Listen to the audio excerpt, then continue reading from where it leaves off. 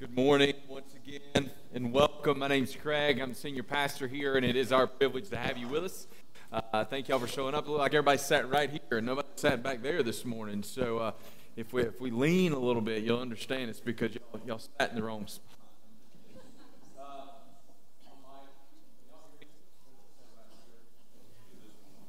Come on. Hey, just check. I put batteries in. Check. We are not off to a good start. Not at all. We good? All right. If it goes bad, then I'll blame me, I guess. I don't know. All right. Thank you so much for being with us. If it starts like cutting out, somebody flag me down, and we'll fix something. So that's where we are. We're going to be in the book. All right, we're going to be in the book of Acts, chapter 14. One of y'all come take this.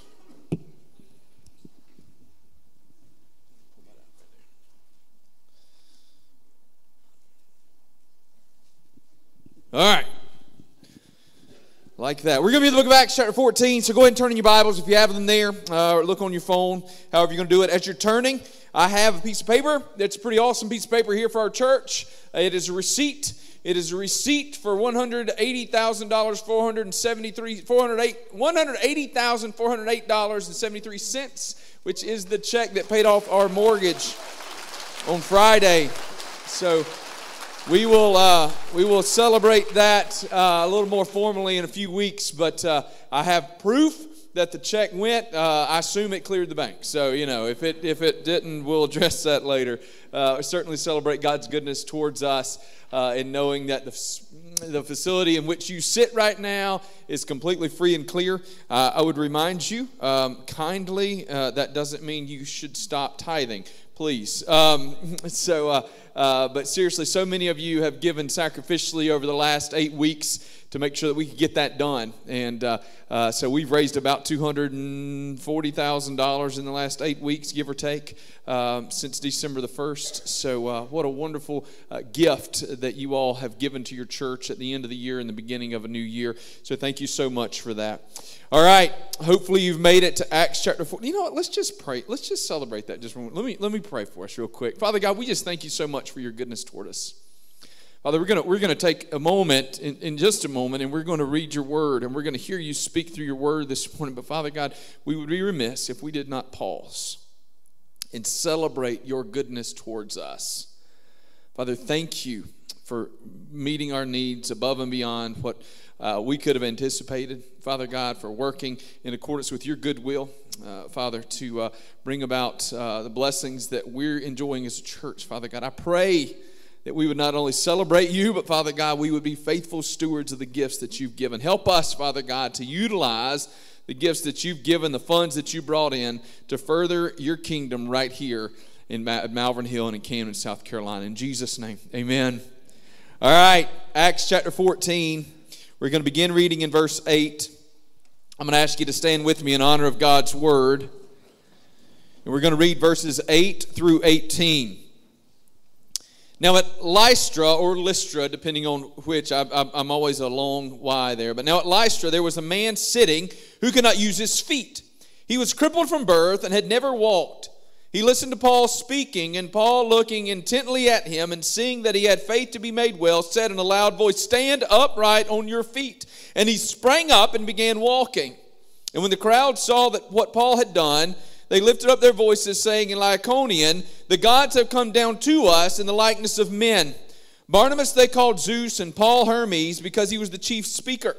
And the priest of Zeus, whose temple was at the entrance to the city, brought oxen and garlands to the gates and wanted to offer sacrifice with the crowds.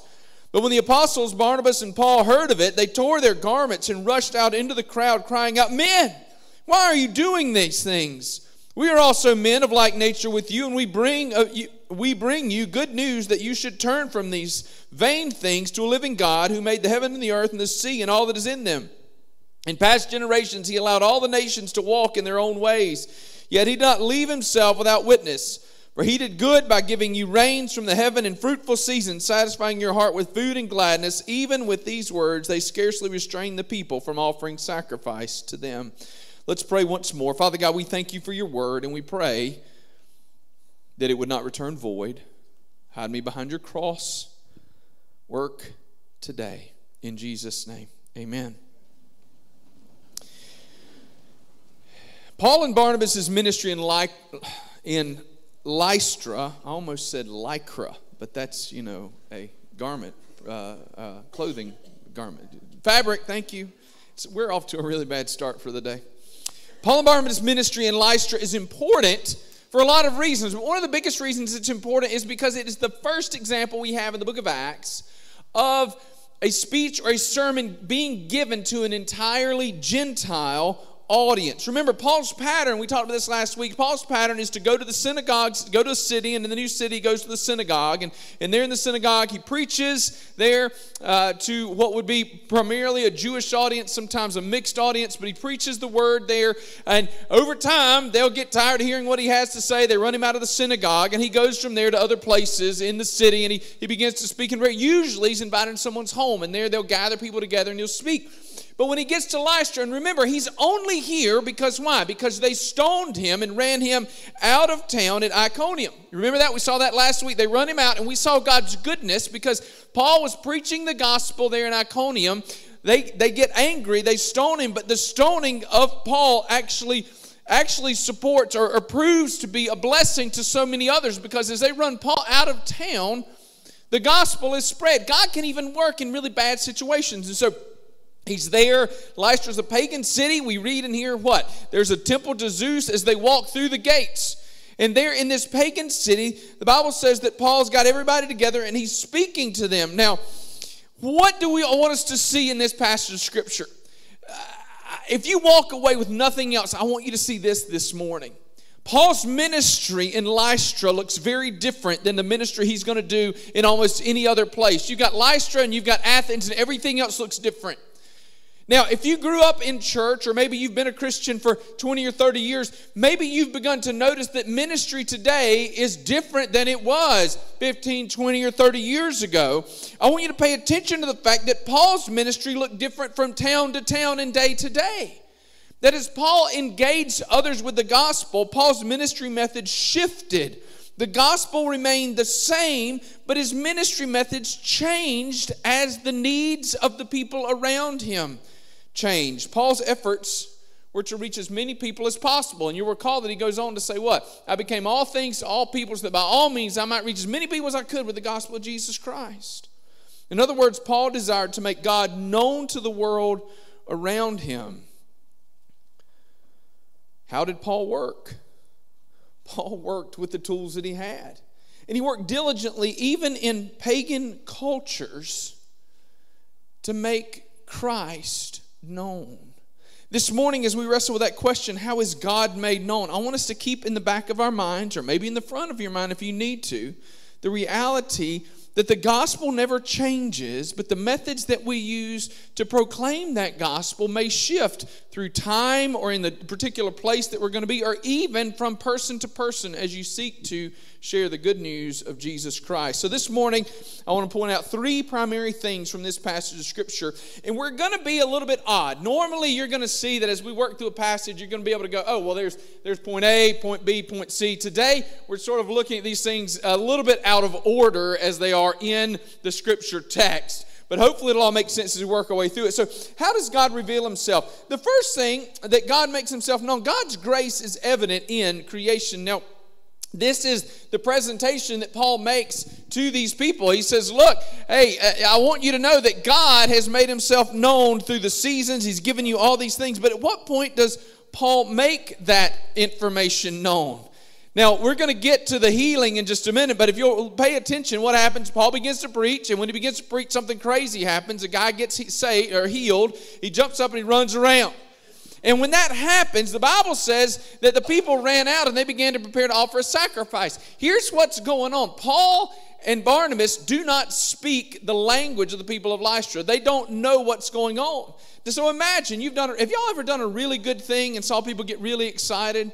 So you imagine they did a really great thing. They saw God do this incredible work. And when that happened, the whole city sort of rejoiced. And maybe Paul and Barnabas were like, yeah, we got a chance. Look at what's happening. Everybody's excited. They're running around. They're preparing a feast. They're going to celebrate what God's doing here. But instead what happens is they come and they say, hey, you're Zeus and Hermes, and we're going to offer a bull. We're going to offer a sacrifice to you. And all of a sudden, Paul and Barnabas go, whoa, this isn't right. They rip their clothes. If you'll turn back with me to Acts chapter 12, when Herod was seated on the throne, the Bible says in Acts chapter 12, verse 22, and the people were shouting the voice of God and not a man. The Bible says that Herod apparently took that and enjoyed every minute of it, because instead of tearing his clothes and saying, whoa, that's not me, the Bible says immediately an angel of the Lord struck him down because he had not given God the glory. Paul and Barnabas wanted to make sure that they were not being glorified for what had happened here, but that God was being glorified. But when they began to try to minister to this group of people, the problem they ran into is that they didn't have a background in the Scriptures. Usually when Paul ministers in the synagogue, he's starting with the Word of God. He's starting with the Old Testament law. And he begins to work his way through the God who'd worked through all these things. We can go all the way back to the stoning of Stephen, can't we? And there, as Stephen stood before them, he gives them an entire history, walk through the Old Testament to bring them all the way up to Jesus. Well, when Paul is ministering to this group of people, he doesn't have the history of God's Word to lean on. Instead, what he has to do is he has to go and start somewhere else. He has to go further back, and he goes all the way back to the very beginning. He begins to speak about God's work in creation. See, nature reveals God's grace and existence, but in our sin, we refuse to see Him. Paul says, men, why are you doing these things? We are men just like you.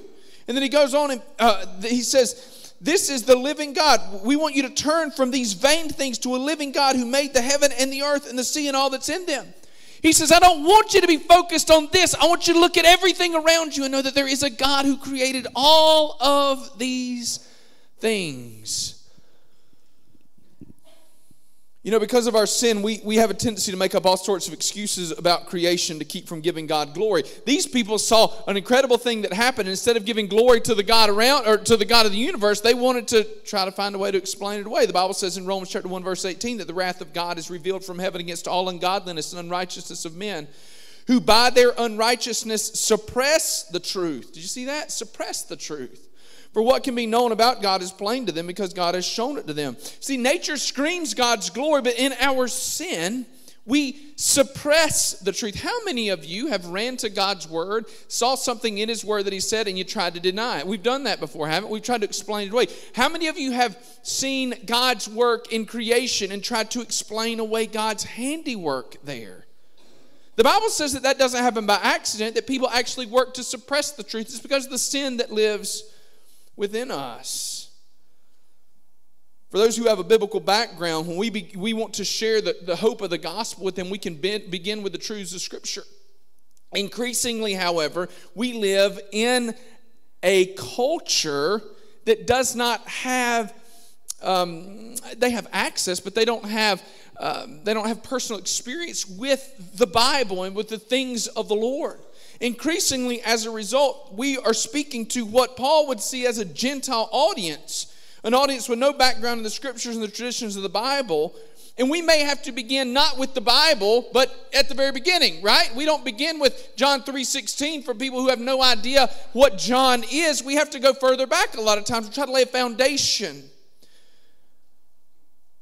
Folks, we can't expect people to have any understanding of the Scripture anymore. We can't expect people to have any understanding of the Scripture anymore. Should they? Yes. Do we wish they did? Yes.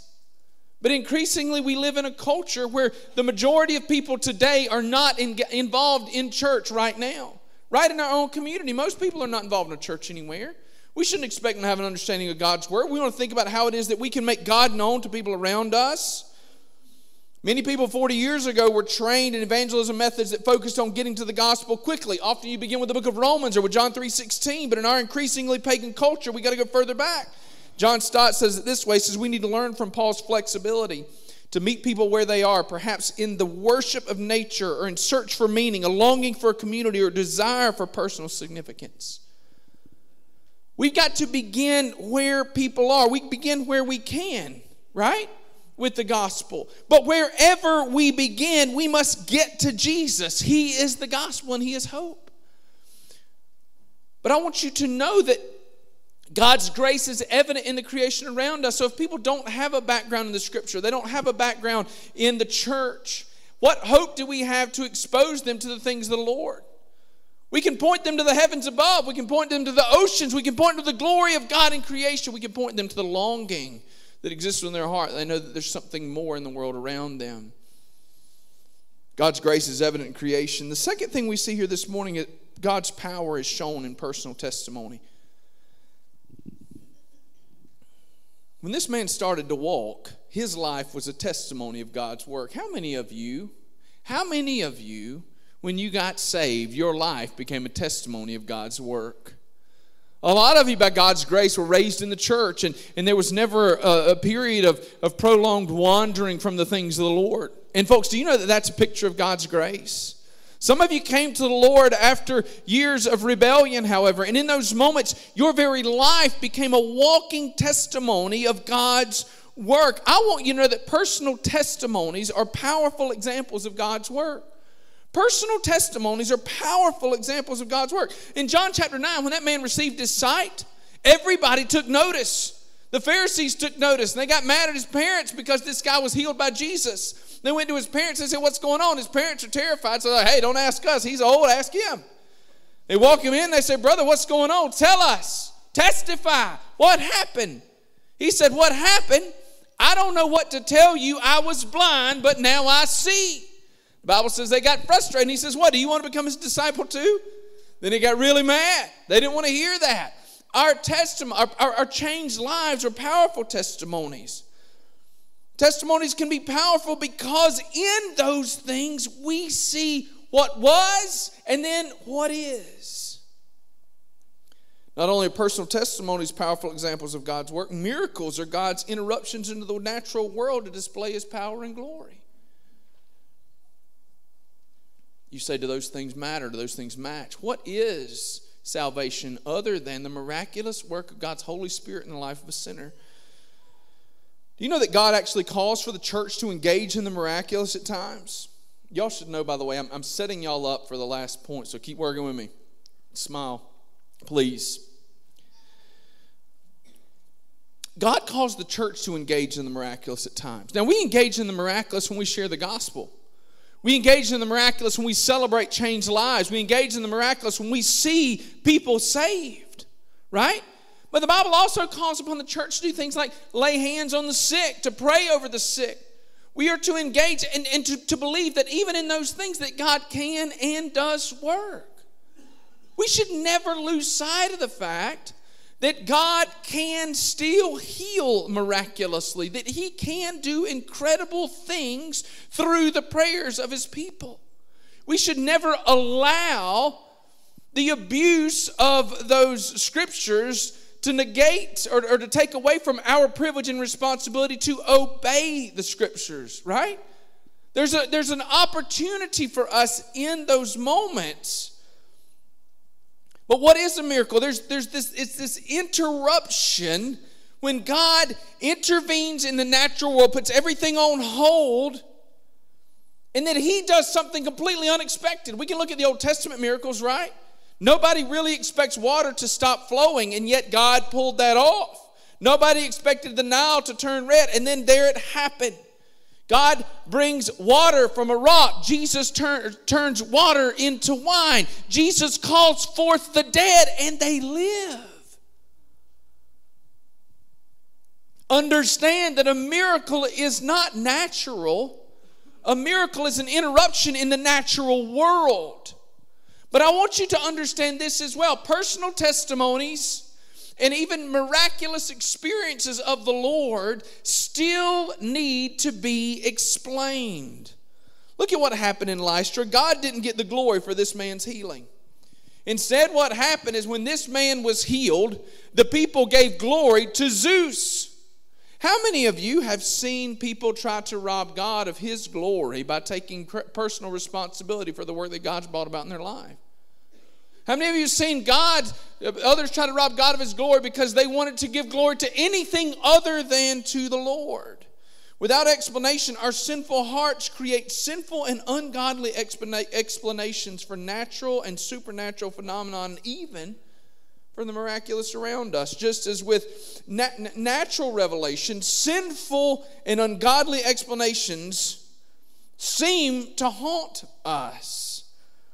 We suppress the truth rather than engage with the God who has brought these things about. We turn to our own sinful explanations. Why do we do that? We turn to our own sinful explanations. We turn to our own sinful explanations because we're prideful.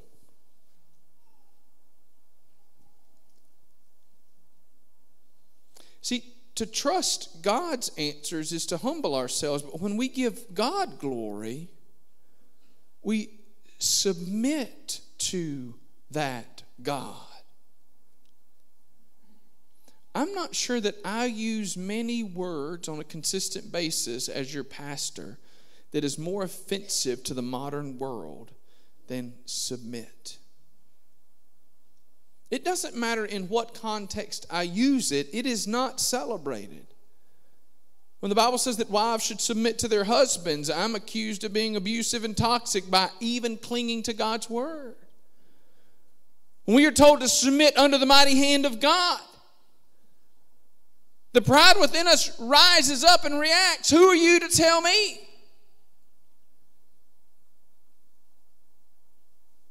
And so even when we find ourselves faced with the miraculous, we don't submit. We don't surrender. We rise up in rebellion.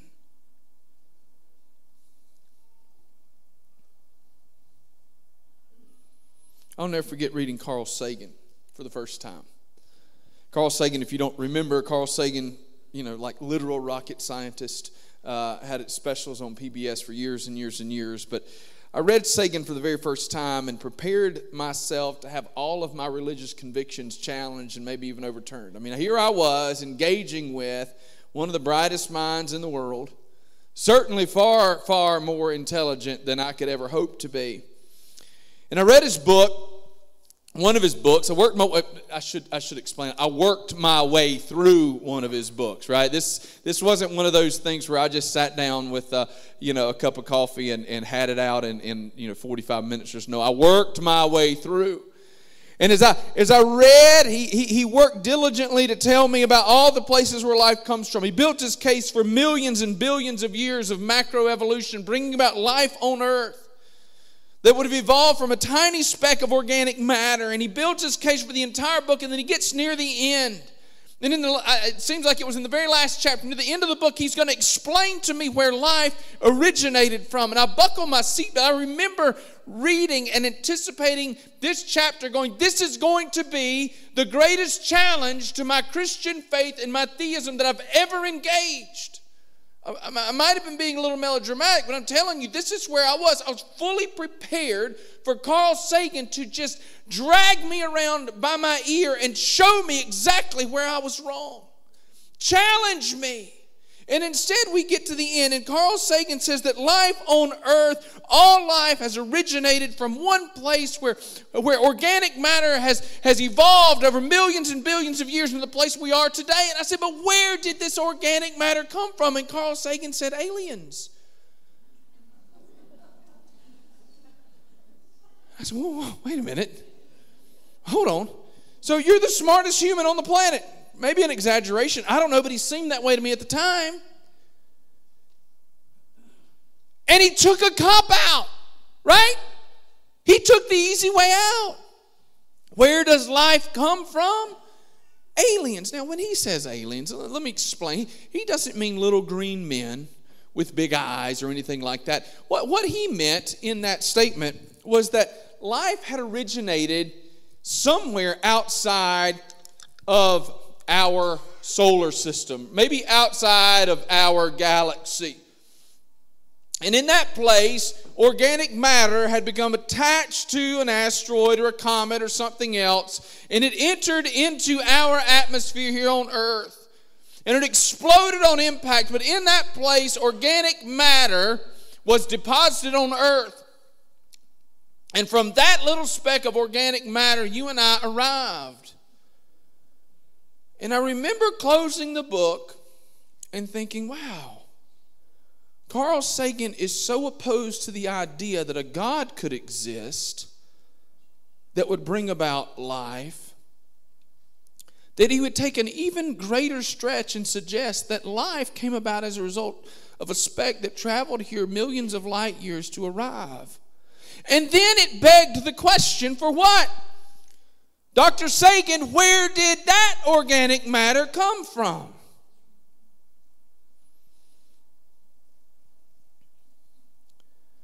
Folks, in our pride, we do everything we can to explain away God so that we don't have to submit and surrender. And when we can't explain him away, we at least try to soften the edges or explain some of his expectations away or shift blame. The question we're wrestling with this morning is this: how is God made known? What if God has made himself known to you, but you've refused to submit and surrender to him today? God shows himself in some ways through personal testimony. God's power is shown in the miraculous. God's power is shown in nature. But God's salvation is given through his word.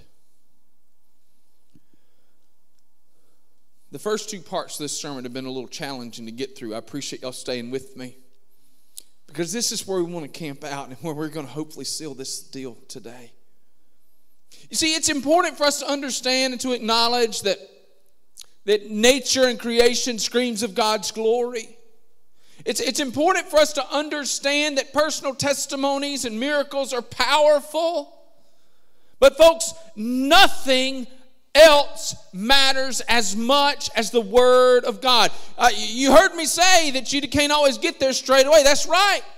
Sometimes we have to begin where we are, but we've got to always be working towards the Word. Why? Because creation may be a powerful apologetic for God's existence, but it does not tell us of Christ's salvation. Personal testimonies are powerful messages of God's work, but salvation is found only in the name of Jesus. Salvation is found only in the name of Jesus Christ.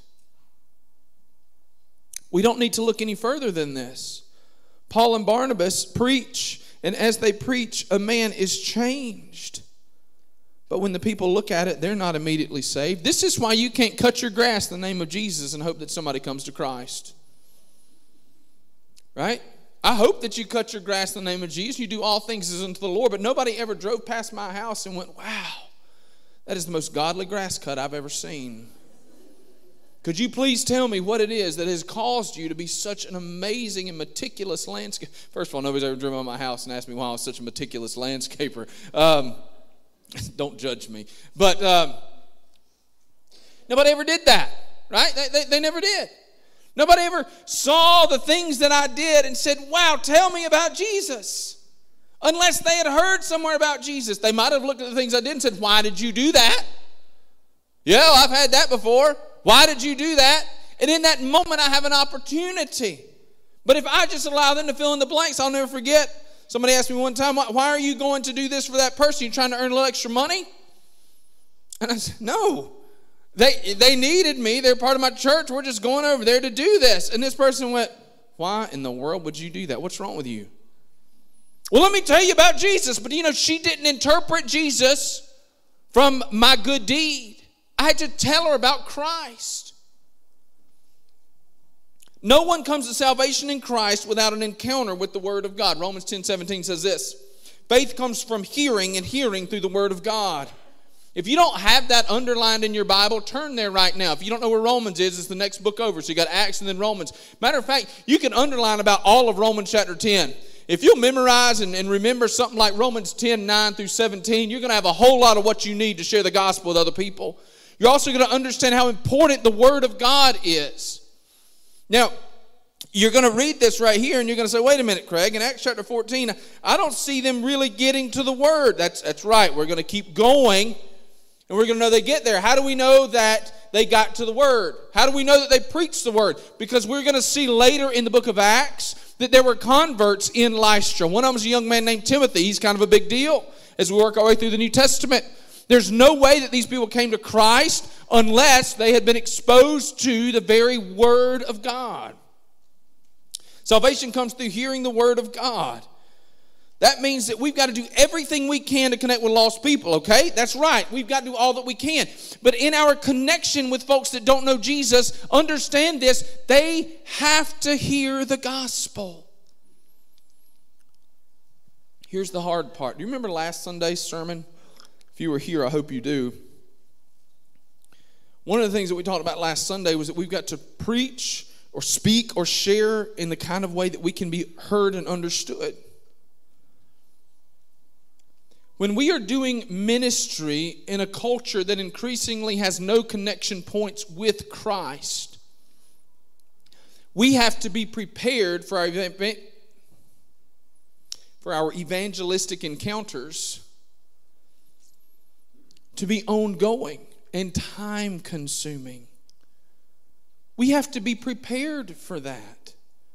There are going to be opportunities for you where the only evangelism opportunity you have is to give somebody a Bible tract, or maybe to give them a couple of verses and say, hey, will you go read this and tell me what you think?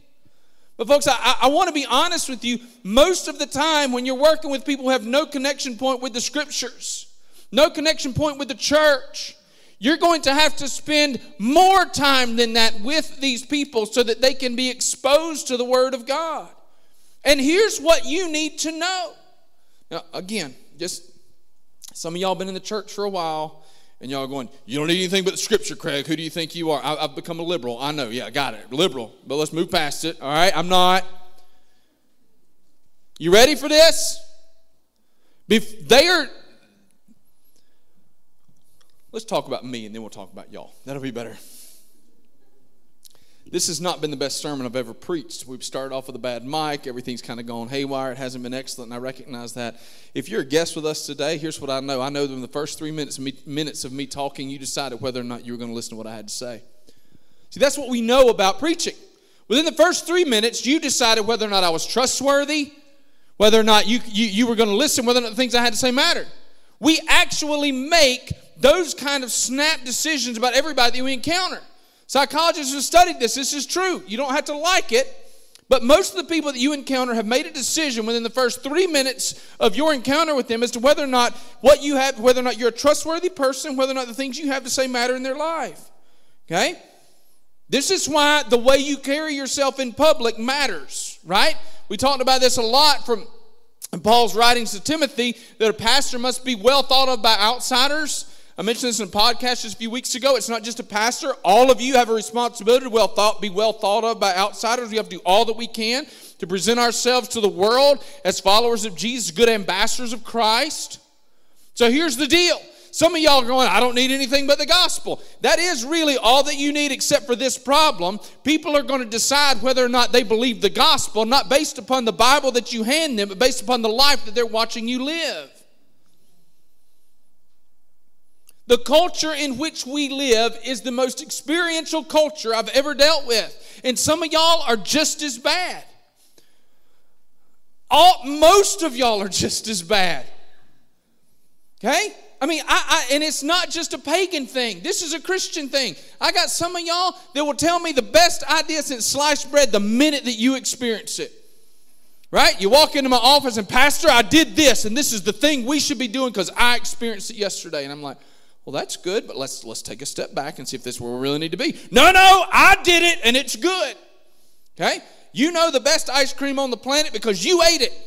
And I'm like, that's not the best ice cream on the planet because this other place has really good ice cream. I know what everybody else says, but I ate that, and that's where you need to be. I'm like, okay, cool.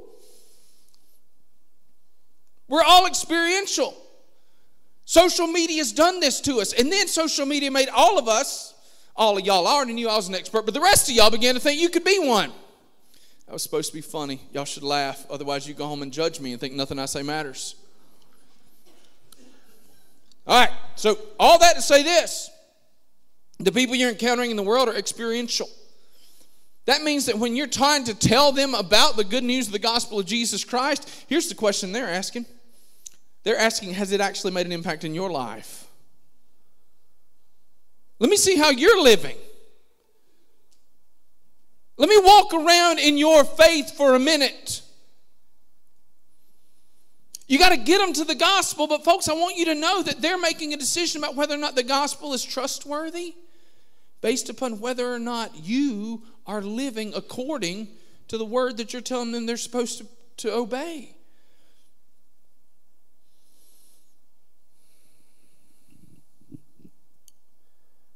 But we still have to get to the word. We have to get to the word. That means do everything you can to connect with lost people. Look at the heavens above and celebrate the beauty of the oceans and the intricacies of snowflakes and spider webs. Talk of the miracle of creation and healings and protection.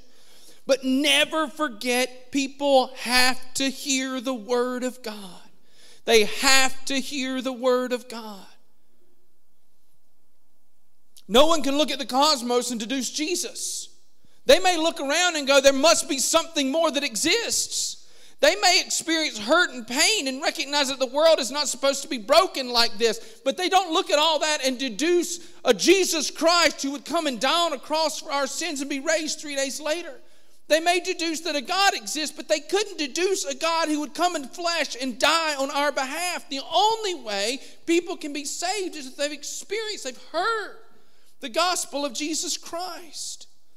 You can look at the world around you and know that it's broken, but only the Bible explains for us how that brokenness can be repaired. Now at Lystra there was a man sitting who could not use his feet. He was crippled from birth and he had never walked. He listened to Paul speaking intently. And Paul, looking intently at him and seeing that he had faith to be made well, said in a loud voice, "Stand upright." And he sprang up and he began walking. It's an interesting thing. The Bible says at Lystra there was a man sitting who could not use his feet. He was crippled from birth and he had never walked. He listened to Paul speaking, and Paul, looking intently at him, seeing he had faith to be made well. The Bible sort of suggests that this man showed up to hear Paul speak, but he recognized that this man was crippled. Paul went to him. He didn't go to Paul. He couldn't get to where Paul was. And the Bible says Paul looked over at him, and there he was paying attention. What was Paul saying? Paul was looking at him, seeing that he had what? Faith to be made well. And he said in a loud voice, "Stand upright." This man was listening to Paul. He was hearing the word of God preached. He was engaging with the word. And when Paul looked over at him and Paul said, "Well, why don't you get up?" I wrestled with this a little bit this week. I wondered if when Paul looked at him and he said, "Stand up," that man said, "Well, me? Brother, I don't know if you know, like, did he first think this was some sort of sick joke? Stand up, I'm crippled." But the Bible says first that he had faith to be made well. In other words, this man already believed. And Paul looked at him and said, "Get up. Get up." Where was the power found? When Paul told him to stand up, the man was able to stand immediately. There was no question. The Bible says he jumped up. Stand upright on your feet. He sprung up and began walking. Folks, when that man jumped, I shouldn't have done that, a little weird. When that man jumped up, do you know that everybody and their brother that was there was suddenly aware that something incredible had visited with them? They knew that a God was there. They knew that the divine had shown up.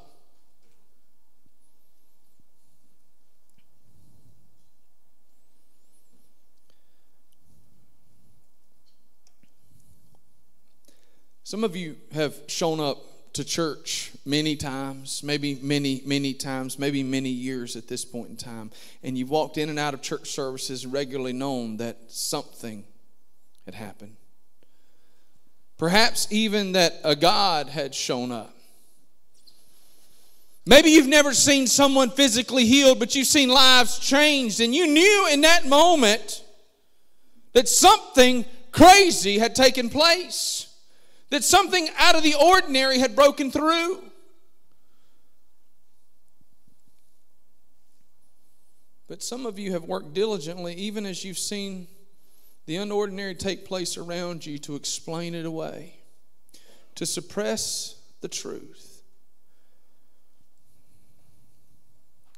I ask you this morning, how is God made known? At Lystra, the Bible says that God was made known through the healing of a man, the explanation of Paul and Barnabas. That God was made known as God showed up in that place, and as Paul and Barnabas clarified who He was, and in that place God was made known. How is God made known? He's made known to you today. See, that's the challenging part of ministry, if you want the truth of the matter. Is looking out week in and week out and knowing that some of you have heard the gospel over and over and over again. But regularly and repeatedly you've explained away the need to repent, the need to surrender, the need to submit, the need to be changed. I sat with a guy one time who told me that he believed in predestination. And he believed some people were predestined to go to hell. He was a maintenance staff person at a Christian camp where he was exposed to the Word of God daily, but he was not a Christian. He said, I don't believe any of that stuff, so I guess I'm just predestined not to believe.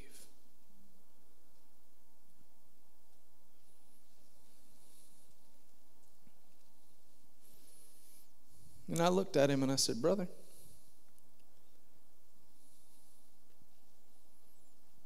you don't believe because you don't want to believe.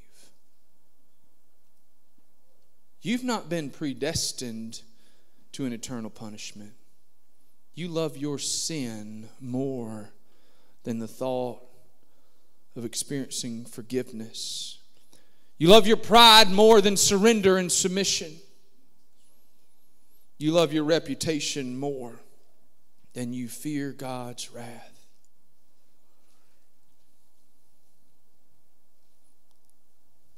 How is God made known?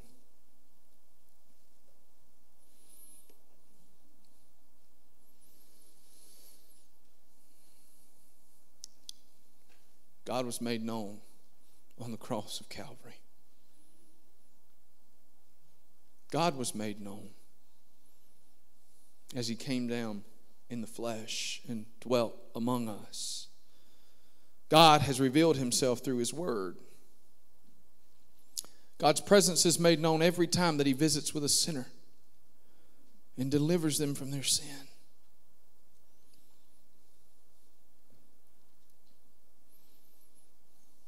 See, here's what's wild.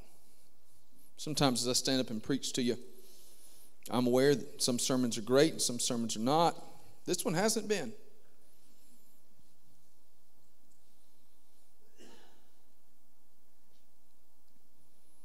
And some of you will leave and you've got a built-in excuse. It's not the best sermon I ever heard, so I'm not going to apply any of it in my life. You're welcome, I gave you one. You know what the problem is? One day you'll have to stand before a holy God. Say, God, I knew, but I looked for every excuse I could find.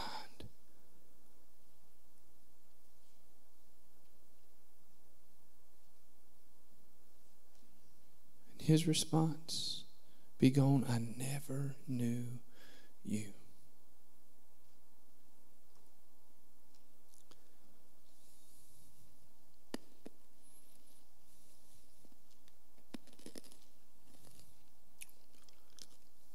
The people in Lystra came face to face with the greatest missionary that our world's ever known. They experienced the hand of God at work among them. But rather than glorify the God of the Bible, they threw a party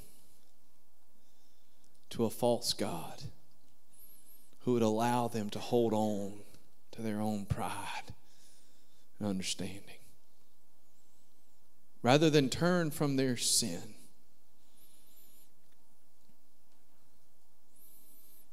They made an excuse.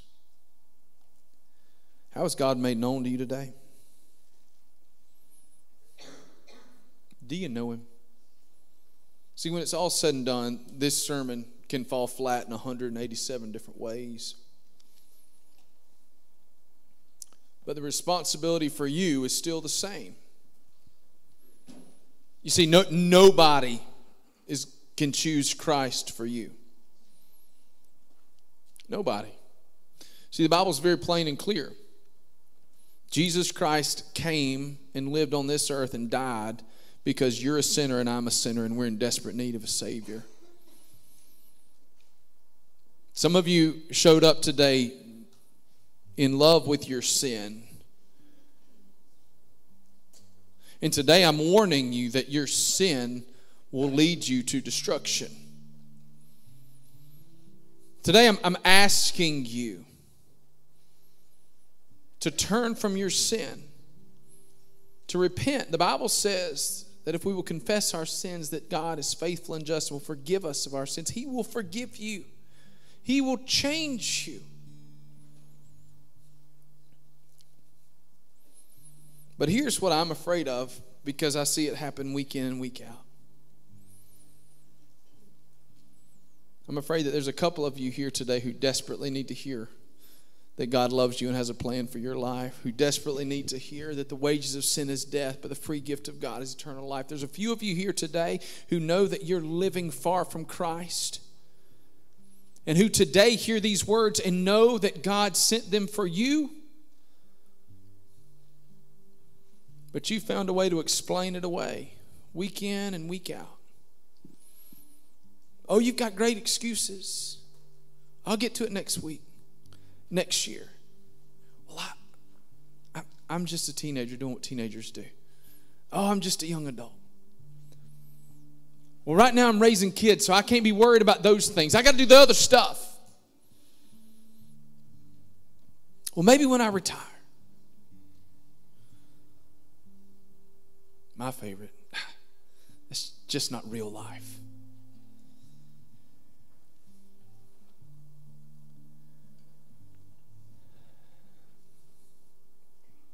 God has made Himself known to you today.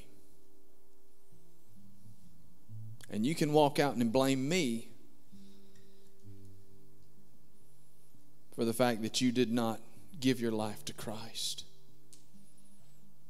But when you stand before a holy God, the time for excuses is past.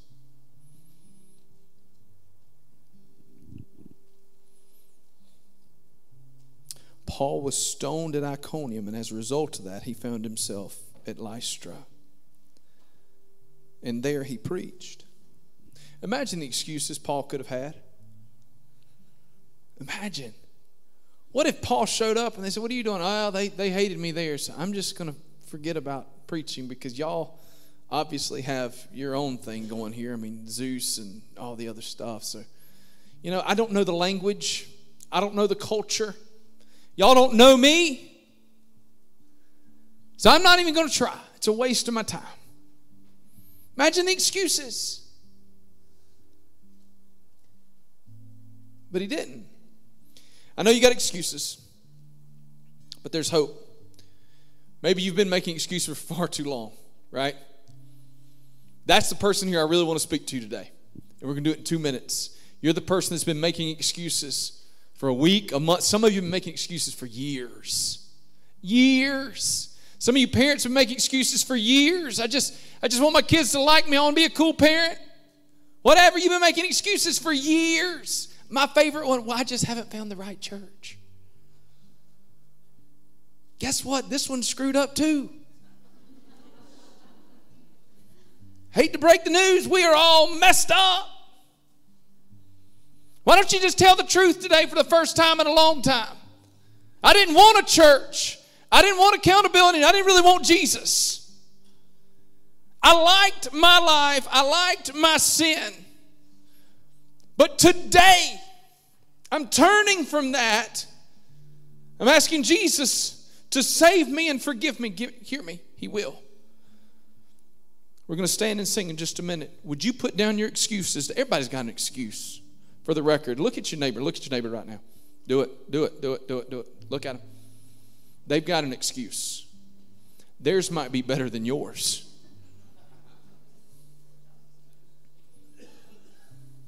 We can all turn them down. Come to Jesus. Let's pray. Father God, I pray that you'd work. Take our excuses. Take our sin. Take our shame. Give us Jesus. In Christ's name we pray. Amen. Y'all stand with us as we sing.